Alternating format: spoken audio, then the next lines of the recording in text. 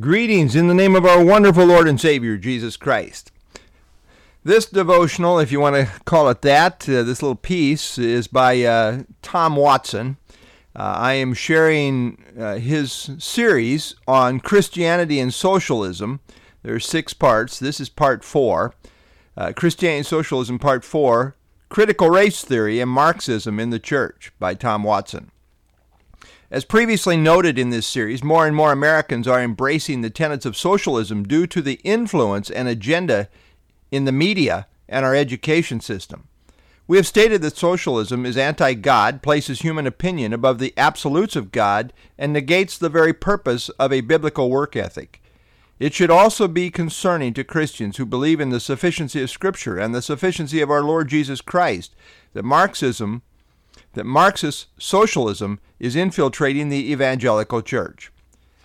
Critical race theory, that is CRT, and systematic racism, SR, are terms that may have been unfamiliar for many until now, but both have their roots in Marxism. Social activists and lawyers came up with CRT in the 1980s, which basically follows the Marxist principle that there are 2 classes of people, the abusers and the abused, as the result of capitalism. A Lighthouse Trails publication states that, quote, critical race theorists believe in institutional or systematic racism. That is, racism is so integrated into our American society that, quote, the systems in place, that is capitalism, create and maintain racial inequality in nearly every facet of life for people of color, end quote. Furthermore, they say that all white people, whether they think, talk, or act like it or not, are racist because they are privy to white privilege and should therefore be in a perpetual state of guilt and apology to people of color. In 1994, Gene Edward Veith, Jr., Postmodern Times, addressed the issue with these words: moral status is determined not by one's actions, but by one's membership in a group. A young white male is thus encouraged to feel collective guilt for the way white people have mistreated people of color through the centuries, and for the way men have historically oppressed women. He may never have owned slaves, massacred Indians, or abused women, yet he should feel guilty for what his ancestors did. So according to CRT, you are a racist, whether you are a racist or not, depending upon your group or color. Harvard professor Harvey Mansfield points out some of the absurdity of such a theory. The notion of systemic racism is designed to make you feel guilty about this if you are a white. But why should you? The system did it, not you. You can't change the system. That's what systemic means. Meanwhile, whites are told by the same idea that all their past efforts against white supremacy have been in vain.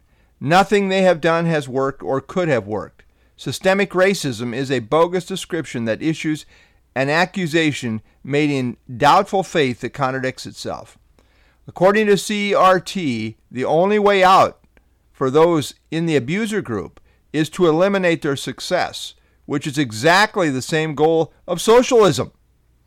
The bogus attempt to end racism no doubt involves the father of lies. John 8:44, Satan has deceived multitudes with man-made theories, including CRT. We know from Scripture that the answer to racism and all other conflicts involving mankind is found only in the Prince of Peace, the Lord Jesus Christ. Through his death on the cross, Christ made it possible for all to have peace with God and with each other. CRT condemns as a group and removes individual responsibility and accountability for those who are genuinely racist. As Christians, we cannot present to fallen humanity the answer to racism without calling it what it is. It is sin, whether it is racism of the past or present. Christ is the only answer to sin. Group theology gives the sinner an excuse for his sin. CRT also does a disservice to people of color, robbing them of their incentive to improve because, according to CRT, any hardship they are facing is not because of them. It's disheartening to see Christian organizations like the Southern Baptist Convention, CBC, SBC, turn to social justice and accept CRT as an answer to racism, as they did last year. Yet not all agreed. As one dissenting SBC pastor stated, critical race theory is based upon Marxism, a godless intellectual foundation, and both include a praxis contradictory to the gospel of Jesus Christ. A documentary entitled The Staying of Albert Mohler identifies Mohler, the president of the Southern Baptist Theological Seminary, as a key player in the acceptance of CRT. Others embracing what is known as woke dogmas of the Gospel Coalition and Together for the Gospel.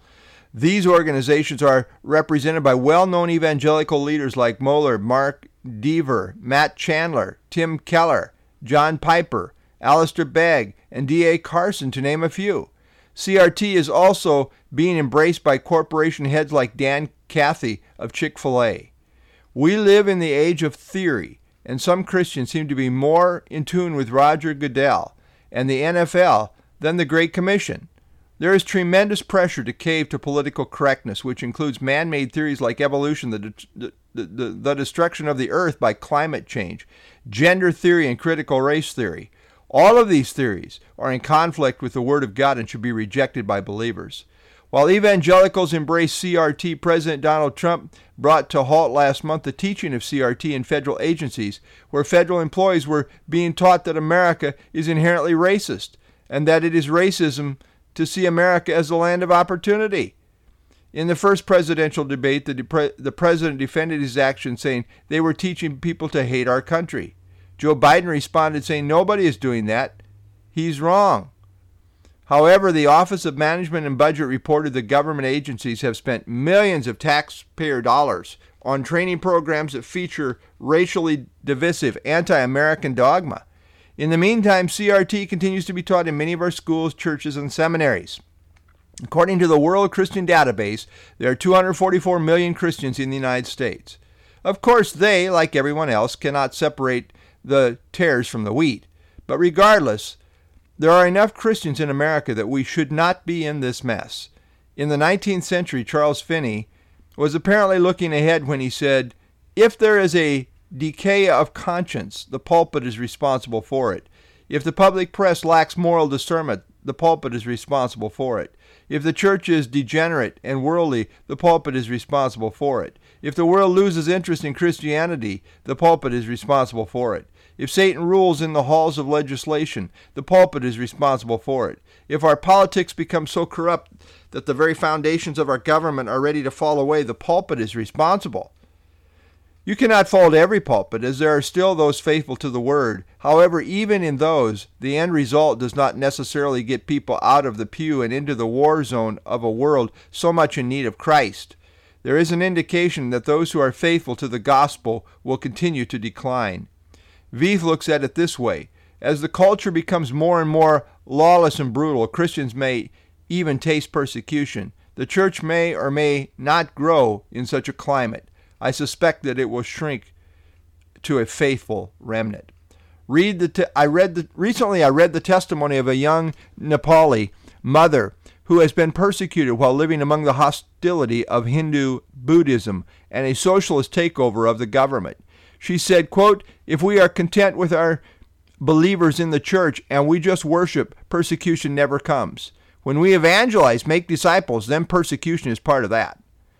Those words clearly align themselves with the words of Scripture. I agree with Francis Schaeffer, who believes that Christians will be silent as long as their own religious activities and lifestyles are not disturbed. He believes, quote, "the danger is obviously even greater when the two main values so many people have are personal peace and affluence." In other words, evangelicals will remain hunkered down in their comfort zone while the world goes to hell and the nation falls apart. Are we too proud to call this sin? In the 17th century, Puritan pastor Joseph Carley, living at a time of government corruption and a church that had become worldly, much like today, said this: "Our sins have put a sword into the hands of God, and God in justice had put a sword into the hands of unjust men, men skilled to destroy." In this election year, will we move more and more and more into socialism? And will our freedoms be destroyed as allowed by a sovereign God who may not protect our religious freedom, especially if we do not use those freedoms? Will he place a sword in the hands of the unjust who will destroy even more so the lives of unborn, perhaps without any restrictions? Schaeffer states that Christians in America do not need to be in the majority in order to stand against the rise of authoritarian government. Christians need to break their silence, get out of their comfort zone, and share the gospel with a lost and dying world. That's our calling, regardless of cultural change or the result of elections. By His grace, it's time for America to see. By His grace, it's time for America to see through us the greatness of our God again. Coming soon, cultural Marxism in America, everywhere we look. Lord, we thank you for your truth, which does not change. And you, the eternal God, do not change. And Lord, I pray that we as your people would stand fast on the truth as it is, the gospel truth. Really, our calling is a gospel calling. The world does what the world does, and it will go where it goes. And really, our concern is your concern, and that is you are building a church, a forever family of believers. Help us to be faithful in giving out the gospel, standing for the truth, no matter what the consequences may be. Lord, we do see apostasy all around, especially the church. And so, Lord, we pray that you would help us to be what you would have us to be for such a time as this. And I pray in Christ's name, amen.